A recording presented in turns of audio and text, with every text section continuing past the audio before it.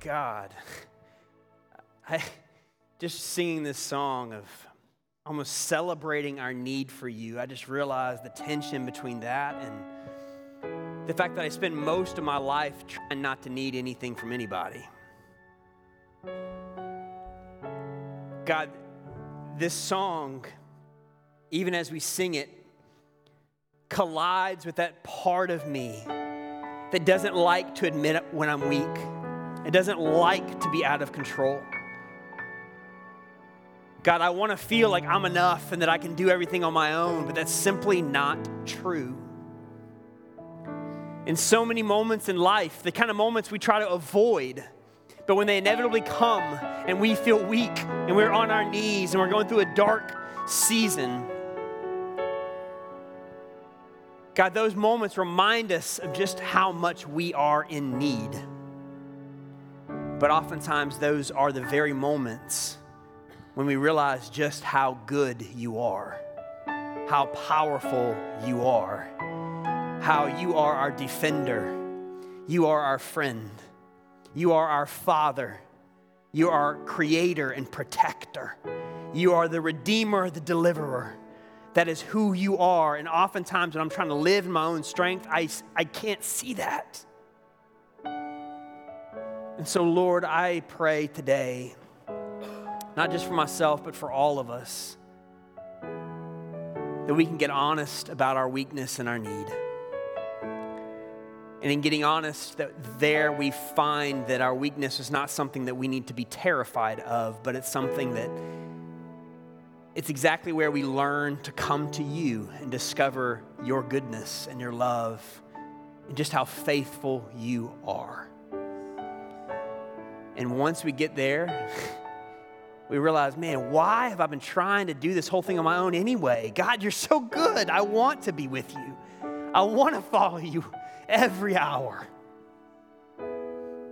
So, Lord, as we worship, may we learn to not be afraid of our weakness, but come to you in the midst of it. For you're God, you've not given us a spirit of fear, but of power, love, and a sound mind. So God, we welcome you here today. Come speak to us and lead us. In Jesus' mighty name, and everybody said, amen. Amen. You may have a seat. You may have a seat. Well, good morning again, everybody. Thank you, Michael. So we're going to jump right back in now to our series that we're in called Extraordinary. Ordinary people, extraordinary purpose. We are in week 2 of 7, and each week that we're in this series, we're looking at a different story of a seemingly ordinary person in the Bible whom God uses in an extraordinary way. So we've just selected a bunch of different stories of those we might consider heroes of the faith, to see how God powerfully works through them. And we're also going to see, if we take a closer look at who these people are, that they have many of the same limitations, struggles, and doubts that we do. And so each story is going to surface this question over and over again. Well, what does it take to be used by God in an extraordinary way? What does it take to be a quote-unquote hero of the faith? Well, since I was a little kid, I've been fascinated with the whole idea of heroes. And I get it honest because my dad, since he was a kid, has been collecting comic books, like from the 50s and 60s. So that's always been a part of my life. Like I could navigate a comic book store as an elementary school kid.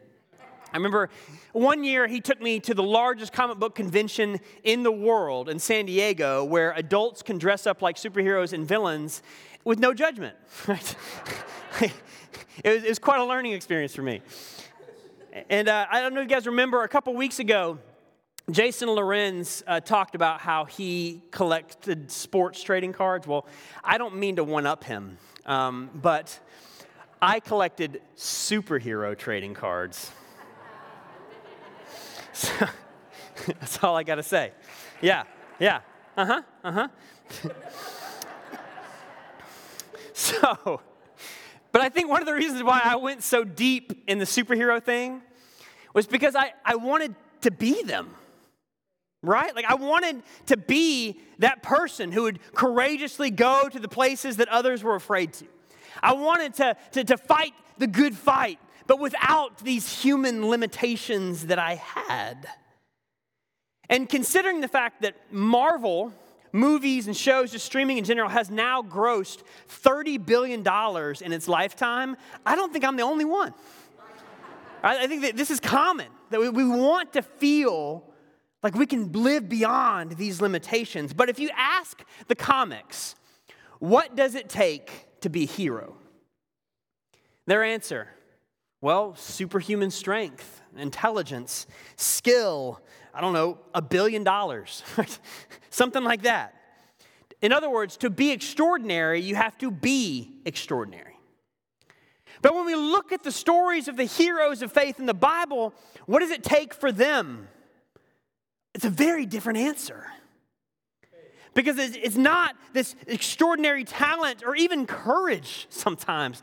But we see for them, it's just a singular heart for the Lord and a surrendered will. And to give us an example, we're going to look at one of my favorite stories in all the Bible. The story of a hero in the book of Judges named Gideon. Gideon. Now, in Gideon's day, the nation of Israel was in a bad way. All right, they had this oppressive group of marauders coming through called the Midianites, sacking the land, leaving them impoverished and hiding often in caves. They needed a hero, and they needed it soon. But in answer to all of their cries for help, God doesn't send them a superhuman or a billionaire in an iron suit. God sends them Gideon, who is a fearful, self-doubting farmer from the weakest clan. I mean, that's like the Celtics choosing me to come help them beat Miami, right? Like, it defies logic, right? So why would God choose Gideon? Well, first, in answer to that question, we're going to first begin by looking at, well, what was the heart of Israel's problem? And we're going to see it's actually a heart problem. And just like it was for them, it is for us today. But second, we'll see why God often works through the least likely or the ordinary. And last, what does God require? What does He want to grow within us before He can do extraordinary things through us? So let's turn together to a book called Judges in the Old Testament in chapter 6. If you want to turn with me, the blue Bibles, it's page 194 is the page we are on. 194. And before we meet Gideon, we're going to get a little context. We're going to read just the first 10 verses of chapter 6 just to understand what was going on at the time before God calls Gideon. All right, so Judges chapter 6, verse 1. You guys ready? All right. In the time of Gideon, the Israelites did evil in the eyes of the Lord. And for 7 years he gave them into the hands of the Midianites. Because the power of Midian was so oppressive, the Israelites prepared shelters for themselves in mountain clefts, caves, and strongholds. And whenever the Israelites planted their crops, the Midianites, Amalekites, and other eastern peoples invaded the country. And they camped on the land and ruined the crops all the way to Gaza and did not spare a living thing for Israel, neither sheep nor cattle nor donkeys. And they came up with the livestock and their tents like swarms of locusts. It was impossible to count them or their camels. They invaded the land to ravage it. And Midian so impoverished the Israelites that they cried out to the Lord for help. And when the Israelites cried out to the Lord because of Midian, He sent them a prophet who said, "This is what the Lord, the God of Israel, says. I brought you up out of Egypt, out of the land of slavery. I rescued you from the hand of the Egyptians, and I delivered you from the hand of all your oppressors. And I drove them out before you and gave you their land. I said to you, I am the Lord your God. Do not worship the gods of the Amorites in whose land you live. But you have not listened to me." Lord, I pray that we would listen to you. I believe in the power of your Spirit to take this message, take your word and deliver it to our hearts and our minds in a transformative way. So come have your way. In Jesus' name, amen. So, I just mentioned how my dad, as a hobby, collected comic books. Well, that's what he did by night. But by day, he was a financial advisor. So you're like, wait, that sounds different. But yeah, he was a financial advisor, and a good one. And he gave me advice early on as I was beginning to set out on my own and trying to think about, a retirement plan or something like that. And he said, listen, if you want to build wealth over time, he said, then in his words, you need to diversify your portfolio. In other words, don't take all your money and put it in one or two stocks. Because if one or two of those tank, your money goes with it. So instead, put it in a bunch of different stocks or mutual funds so that even if one or two tank, you still have security and stability and you can build your portfolio over time. Well, that sounds like good financial advice, right? And despite how good that financial wisdom may be, when we read the story of Israel in the book of Judges, we learn that diversifying our worship portfolio only leads to spiritual poverty. See, Judges tells the story of the people of Israel, but this is now several generations after Moses and God delivered them out of slavery in Egypt, and now he has brought them to the promised land. And before he brought them into the promised land, he told them, he said, you're to worship one God, that is me. And this is also before the time that they had a king, like King David or King Saul. God himself was to be their king. And he was telling them, like, he is the all-sufficient hero. He is the one who was delivered them from slavery, brought them to the promised land, and will provide for them. And so they are to invest their trust and devotion singularly in him, because he's never failed and he never will. Yet, what did we hear the prophet tell them? They had not listened to the Lord. The whole story starts with saying that they did evil in the eyes of the Lord. More specifically, they began to worship the fertility and harvest god and goddess called Baal and Asherah. But that doesn't make sense, right? If they knew that God was their hero, if he was the one who saved them from Egypt, then why would they need to go outside of him looking to anybody else? Simple answer, they felt they needed to diversify their God portfolio, right? But this is what human beings tend to do. And they're evidence that our human nature just struggles to trust God singularly above all. See, at this point in Israel's history, they hadn't stopped worshiping the Lord as God. They had just added the worship of Baal and other gods too. Because here's the logic. Well, God, he was a great warrior God. He delivered us from Egypt and he helped us fight our battles. But now we're in the land and our livelihood depends on our crops. And Baal is a big name in these parts as being the god of the harvest. So what could it hurt to just diversify our worship a bit to make sure that if God can't come through, we at least have Baal there for us? And that's what human wisdom says. Right? Just to make sure you get your needs met, diversify your trust across many different things. So we learn by that, I'll trust the Lord with my health, but I'll trust my job performance for my future. I'll trust God for my marriage, but I'll trust in my political heroes for my nation. I'll trust God for my security, but I'll trust other people's opinions of me for my value. See, once we start going outside of God, looking for a Savior, we found a 21st century Baal. Do you see that? And once God's not enough, he's no longer our one true God. And while the logic makes us think we'll be better off, that adding another Savior to God doesn't actually increase our security. It leads to spiritual poverty. That Israel worshiped the harvest god, but what was the result for them in the story? The Midianites came on through and sacked all their harvest. Where's Baal? See, God's allowing them to see the result of trusting in someone or something other than him. Because the great lie, as old as Eden, is that God and his way isn't enough. You can believe in God, sure, believe in God, but you need more than God to be fulfilled, to feel free. And so, yes, following that lie, Israel ended up only afraid, desperate.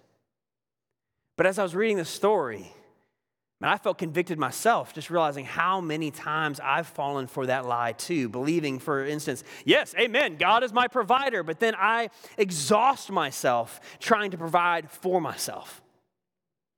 Or yes, God gives good gifts, but man, sin feels good too, at least for a moment.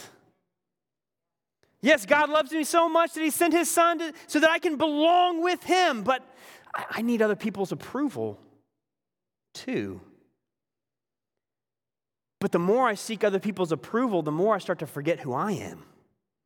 And the more that I try to find satisfaction in things outside of God, the more empty I become. And the more I exhaust myself thinking all the things are weighed on me, the more weary I am. The going outside of God doesn't leave me better off, but impoverished. So I ask all of us, is there a God-given need that you've been striving to meet with a false Savior? And if you're not sure, then perhaps just pay attention to the symptoms of that, which oftentimes are fear, anxiety, exhaustion, discontent, emptiness. That if you're feeling and experiencing those things consistently, oftentimes God's allowing that just to get our attention to a heart issue that he wants to set us free from. So ask him, God, am I looking to something outside of you? Because whether we like it or not, to be human is to be limited and finite. To be human means that we have no choice but to trust in something or someone bigger than ourselves. But if you're like me, I don't like that. I don't like to admit that I'm weak. I don't want to feel like I'm out of control. That's why we're drawn to these superheroes, because we can at least pretend for a moment that maybe we can exceed limitations too. But in Gideon's story, we see that our weakness and our limitations are not something to despise. But actually, our weakness is an opportunity for the Lord to do what only he can through us. If you're not amening yet, you will soon, all right? Because like this hits me hard. Let's finally meet Gideon, the man who's going to save Israel. The name Gideon means one who cuts down. And so you can imagine in your head, like before you meet this guy, like a Dwayne Johnson, The Rock type, right? But he's anything but. Look again, because the first time we meet Gideon, it says that he is separating the wheat from the chaff, his meager little harvest, not in the open air like everybody else does, but hidden in the hollowed out rock of a wine press. In other words, he's taking his meager harvest and hiding from the Midianites so they don't see him. Not exactly a picture of courage. But then a messenger of the Lord, a messenger from God greets him. Get this. The Lord is with you, mighty warrior.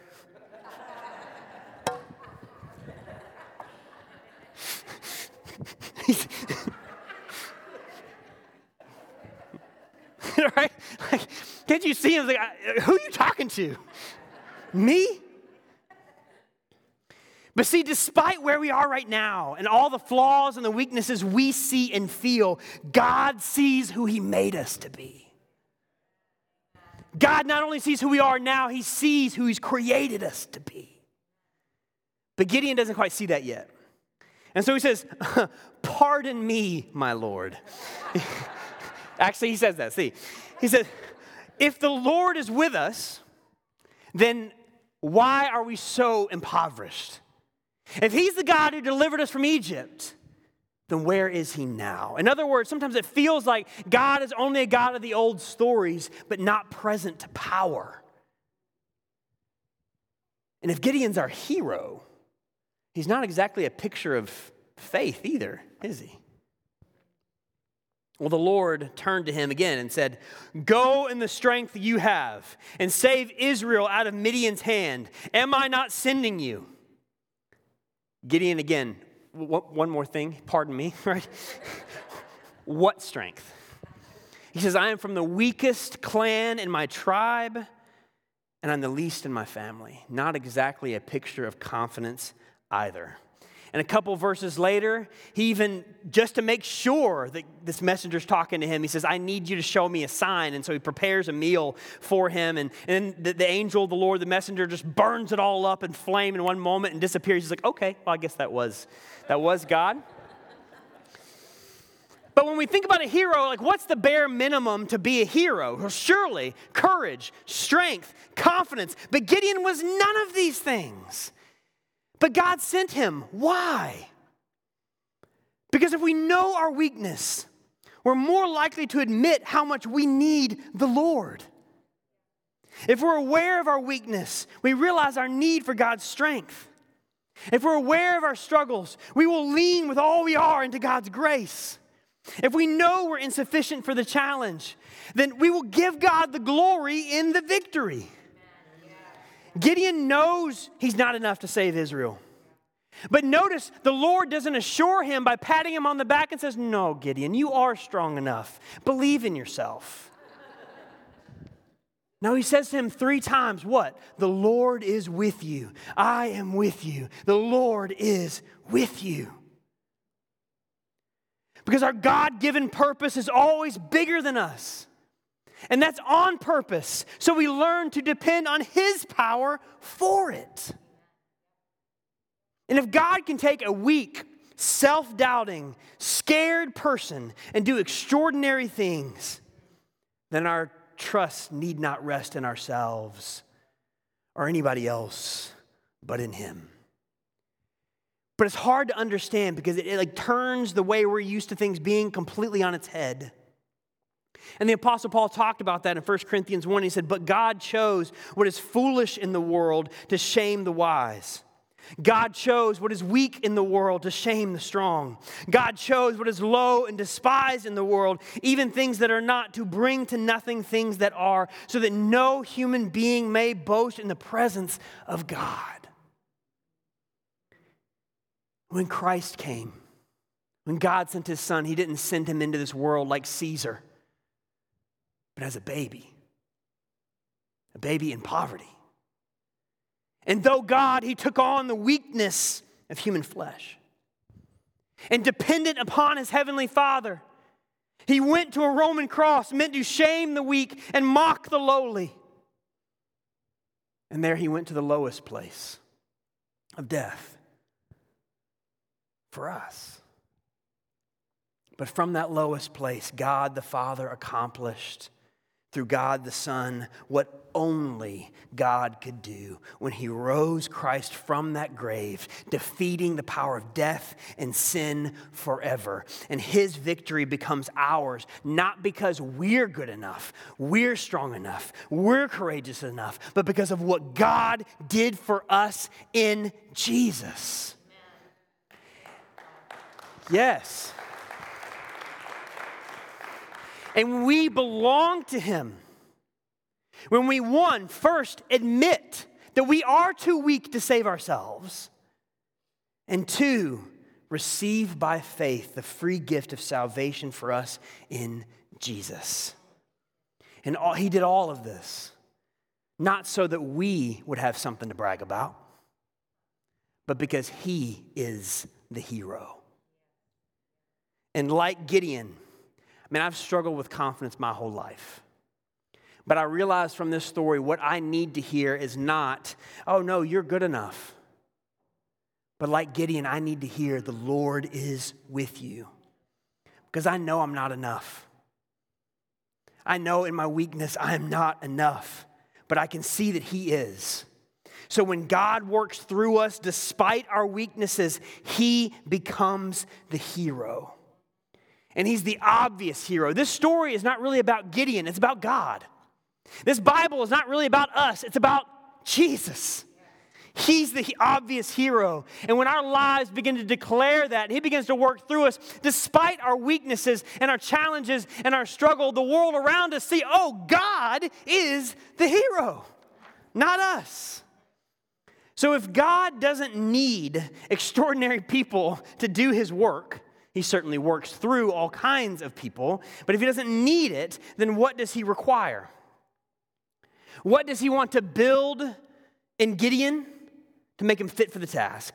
And what is He working to grow in us too? Well, see, God wants to do what only He can do. And for that, He requires a singular heart and a surrendered will. So the Lord is going to work through Gideon to save Israel from the Midianites. But before Gideon goes to the battlefield, God will require his whole heart. And so God commanded Gideon, tear down your father's altar to Baal and cut down the Asherah pole beside.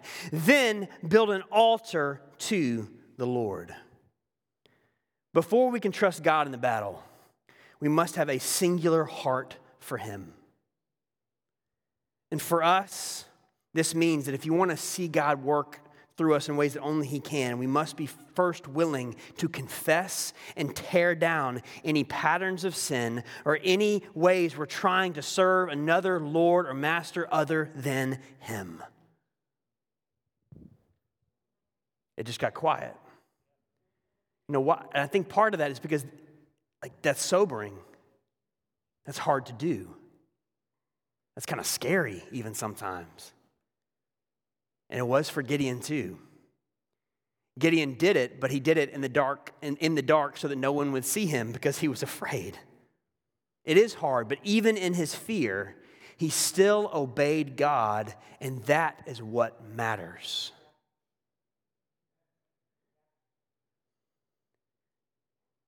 God does have purposes for us all that are bigger than we can do on our own. And He will cause us to step out in obedience and trust Him. But when we do, God's enemy will find any ways he can to oppose us.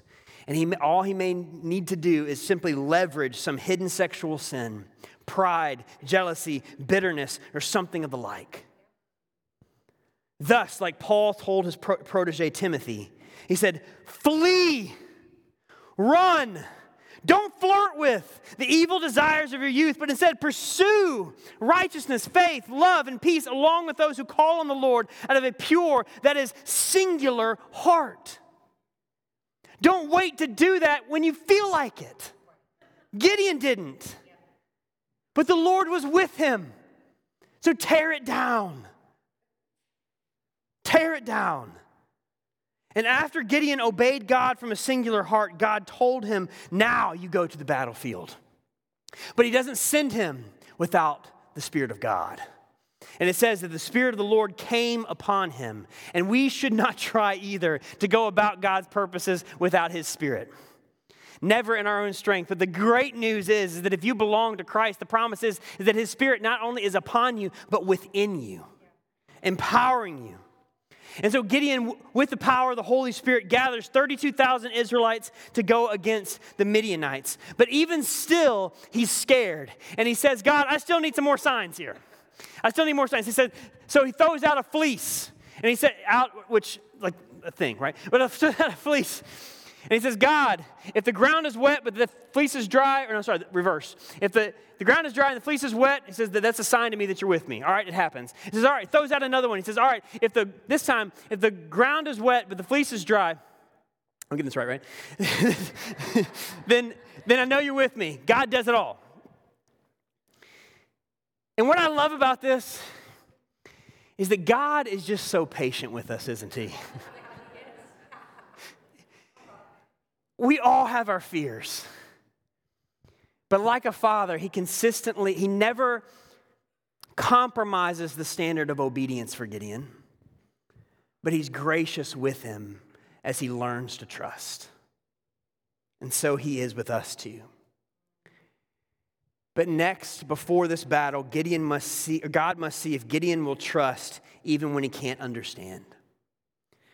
So Gideon, the whole army of the Midianites fill this valley of Jezreel. It says that there are as many as the locusts, and they have more camels than the sand of the seashore. And Gideon comes with 32,000. And God says, Gideon, that's too many. And I'm sure Gideon's like, wait. You mean not enough? That's what you meant, right? No, too many. All right. So Gideon obeys God, and he cuts the army down and brings them down to 10,000. Why? Because the Lord wanted to do what only he could do and deliver Israel in a way that could only be him. But even after that 10,000, God still told Gideon, too many. Are you kidding me? Really? He says, break it down to 300, buddy. 300. What? And there's Gideon's test. Even when God is directing him, will he surrender his will and trust that God knows best? Or will he continue to trust his own will and try to go the way that he thinks is best? This is what it means to trust God as our one true Lord. Will he surrender his will to God, even when it clashes with his? Well, as the story goes, despite all military wisdom and all the things they would try to advise, Gideon went toward the multitude of Midianites with 300. And it's at nighttime. He divides them into 3 groups of 100, and they surround the Midianite camp. And all at once, they blow trumpets, break glass jars, and shout. Like, not again, like that's fighting, right? But that's what they do. And as a result, in nighttime, the Midianites freak out and panic, think they're among them, start killing each other, and the Lord brings about victory through Gideon in a way that only he could.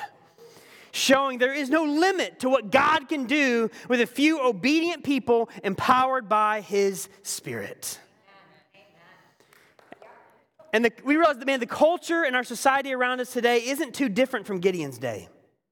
In the time of the judges, everyone did what was right in their own eyes. They worshiped whatever God they fancied. And in our day, people often treat faith or religion like a buffet line that they get to go through and pick and choose what they like. I like this part, but I'm not sure about this, right? But let me ask, as a result, are we healthier as a society? Would we claim to be more whole? Or we claim, like when we look around, do we see more anxiety, more exhaustion, more just confusion? I would say the latter. And so for us as God's people, one, are we willing to tear down anything that is in the way of following him with our whole heart? And then, if we love God with all we are, and we are seeking to obey him as his people, then guess what? We are going to stand out in this culture. We're supposed to. We're called to reflect the character and the love of Christ for people around us. But that can be scary because now we're going to be different. We're supposed to be. We are called to be witnesses of Christ for our neighbors, our families, our coworkers, in our church, and even in our towns. And if that feels scary to you, you know what? It does me sometimes too. Because we often hear and we often feel like, well, I don't know if I know enough to be able to answer people's questions. Well, I don't feel equipped. If I actually try to talk to someone about Jesus or pray with them, that's messy. That's uncontrollable. Even praying out loud feels daunting to me. I don't know if I can. I feel insufficient. And if that's where you are, Gideon was too. And I do on a regular basis. Every single time I get up here on a Sunday, I am nervous. And I pray. I remember hearing that Charles Spurgeon, the famous British preacher, used to pray every time he came up, I believe in the power of the Spirit. And that's exactly what I pray every time I walk up here. I believe in the power of the Holy Spirit. Because the thing that I've been called to do is bigger than I can do. I can't change hearts. Only God can. God has to do it. But what I love again about Gideon's story is that God doesn't take Gideon straight from the winepress right to the battlefield with 300. No, he, like a loving father, he leads him one step patiently at a time, one act of obedience, confronting one fear after the other as Gideon can go. And so thinking about our own context and those that God has placed around you, or maybe the calling that God has placed in your life, or that burden that he's given you to bring healing in the midst of our broken world, whatever it is that God has placed on your heart, what is one step of obedience that may feel like a stretch that you can take in order to share the hope of Christ with others? For me, I've been trying to challenge myself to actually have conversations with people that I meet at, say, a coffee shop or a grocery store. It may be short, it may be nothing. Sometimes I may get the chance to pray with somebody or at least just bless them. But trying to at least take that step, as nervous as it makes me. How might God be leading you to face your fears so that he can work through you? There's no limit to what God can do with a few obedient people empowered by his Spirit. Will you stand with me and pray? God, like Gideon, it's easy to look around our world and just feel overwhelmed by the amount of challenges and the brokenness, the amount of anxieties, the number of people that we so wish could find healing and hope and peace. God, all of that, it just feels daunting and overwhelming, but it's not too big for you. And for all the reasons we just talked about, you call us, like ordinary people. And you want to use us to do extraordinary things. But God, I pray that as we wrestle with that we will surrender our will to you. That we will singularly love you with our whole heart, strength, mind, body, everything we are. Thank you, Lord, that you have called us. And if there's anything we need to lay down right now, I pray that we will not delay. We'll just lay it down. And then, Lord, you show us, each person, what is a step of obedience that though may make us uncomfortable, leads us in your purpose for us. In Jesus' mighty name, and everybody said, amen. Let's sing.